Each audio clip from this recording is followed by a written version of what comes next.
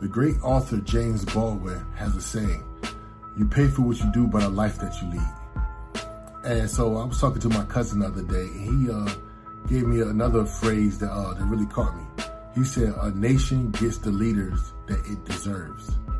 A nation gets the leaders that it deserves. And so I thought about our country.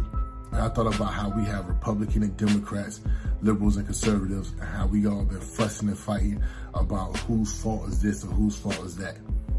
And there's been one side saying that another side is corrupt, and the other side saying the other side is corrupt. Here's the thing. If we have corrupt leadership, it says more about the constituents and the people of the country than it do about the actual leadership. Because a moral nation will not allow corrupt leadership to guide them. Peace.